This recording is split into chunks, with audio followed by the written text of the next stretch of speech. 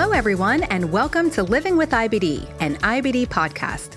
This is the podcast where we discuss the challenges of living with inflammatory bowel disease and the place where we feature those IBD warriors who have learned valuable lessons along the way. I'm your host, Elaine. Before we get started, please remember that the information discussed on this podcast is not medical advice. Any questions regarding your health should be directed to your healthcare provider. Today's episode is focused on the importance of getting correctly diagnosed with IBD and working with your doctor to find the right disease management plan. Today's guests are two lovely people. Sherry was diagnosed with ulcerative colitis in 2002 and lives in Indiana. Sherry, welcome to the Living with IBD podcast. Thank you so much, Elaine, for having me. And David was diagnosed with ulcerative colitis in 2014 and lives in Florida. Hello, David. Welcome to the Living with IBD podcast. Good morning, and thanks for having me. Well, let's start off by talking about the symptoms. So what were the first symptoms of IBD that you noticed, and what did you think was going on? Sherry, let's start with you. My first symptoms were a lot of discomfort within the left side of my belly, and I had tremendous amount of diarrhea that was accompanied by blood and pus and mucus. And so I did what everybody does, is I ran to the internet. And there were just so many things. It could have been something very serious. It could have been something very small. So those were my first symptoms. Yeah, and for me, it was very similar to that. I was having bouts of lower left side pain, and I had a couple of bouts of that, and I noticed blood. I was the same. I went to the internet, and I think I was seeing a lot of things it could be, and some things very serious, and that was where my mind was at. Yeah. So when did you first seek medical help for your symptoms?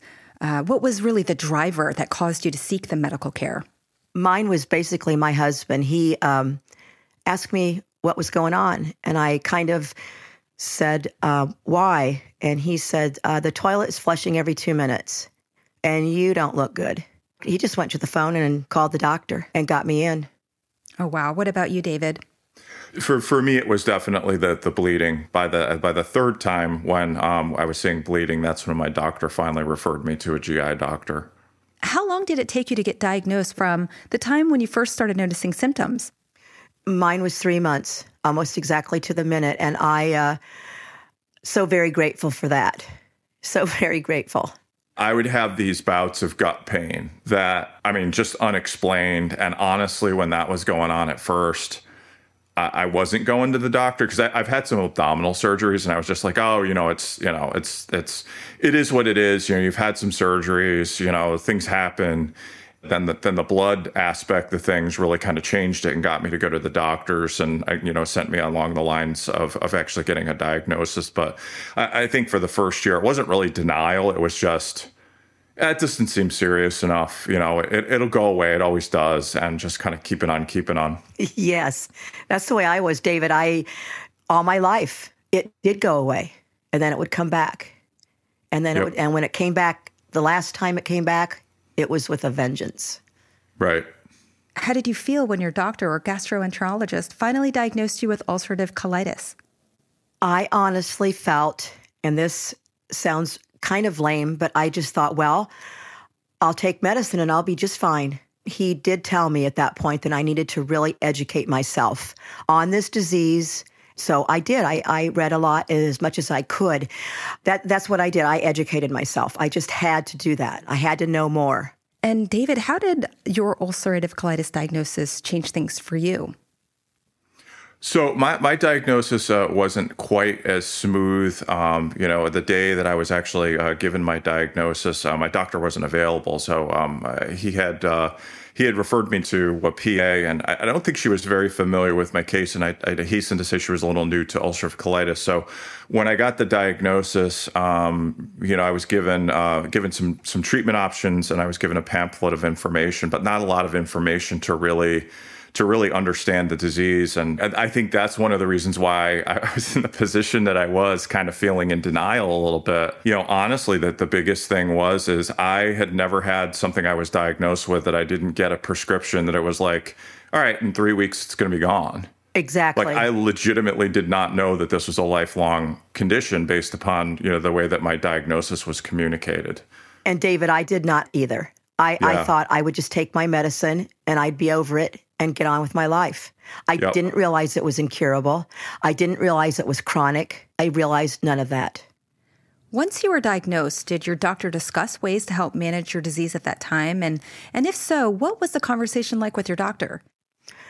For me, yes, he explained as much as he could, because I did not understand the medications. But he told me that we would just have to find what would work with my body, and we would go along and see how it was. And then if I was feeling better, we would stay there. I think as I progressed, in my journey with things and kind of accepting the disease, and also when I transitioned to my second doctor, is where I learned more about the other options that were available for me. And my doctor always sort of took the approach of, we would discuss, what the next option was, when we really needed to consider it, and because maybe the treatment that I was using wasn't working as well as we would have hoped, we would talk about what the other options were. But I always came prepared for the discussion, and kind of knew what was out there. Did the disease management plans include adjustments to lifestyle habits, diet, or emotional health, Sherry? Yes, for me, they did. That was one of the very first things that I discussed with my doctor. He felt that if I would be involved in a group exercise class, it would bring my stress level down, which it did for me. Now, it might not for somebody else, but it really was great for me. But to go at it, with a little bit of not as much gusto, because if I wasn't feeling well, I actually didn't talk a lot about nutrition back then, because it's not that food causes our disease, but it can exacerbate our symptoms if we are in a flare. He wasn't so much into the food and the nutrition at that point in my disease journey. But definitely I did discuss physical activity with my doctor, and he was very much for me going at my pace and trying to let go of a little bit of my stress. Yeah, and I would echo the same. As I would talk about physical activity with my doctor and the role that would play, and he would remind me to be kind to my body in terms of, if I wasn't feeling well, if I was going through a flare, if I was feeling tired and run down, just to not push the limits. Realizing that your body's going through something tough already. So. When I'm feeling well, I mean, he certainly was in support of physical activity, as is my current doctor. From a diet perspective, when we talked about that, mostly what he would say is eat foods that you tolerate well. Stay away from things that you've realized that you don't. Whether times are good or bad, and when I would ask him about specific diets based upon things I was researching, he would always kind of say, he can't recommend one diet, one way of eating over the other, because at the time there really wasn't any clinical evidence in terms of, one diet working better over the other. So he wouldn't really steer me down any path at the time when I would bring that up. Let me ask you, can you describe the journey you and your doctor took to find a plan that works for you, Sherry? At first, he kept me pretty even with every medication he had. Sometimes he would want to add a little bit, or maybe take away a little bit, or maybe not as much that month, depending on how I felt. But he went through a lot of them with me, and he was very good about that. And I appreciated that on the standpoint of a patient, and just for my own knowledge. I needed to know what different kinds there were out there, and it has to work for me, not maybe necessarily somebody else. Yeah, and for me, the first treatment that I was on, I think it was explained to me in terms of what it was and what the expectations were.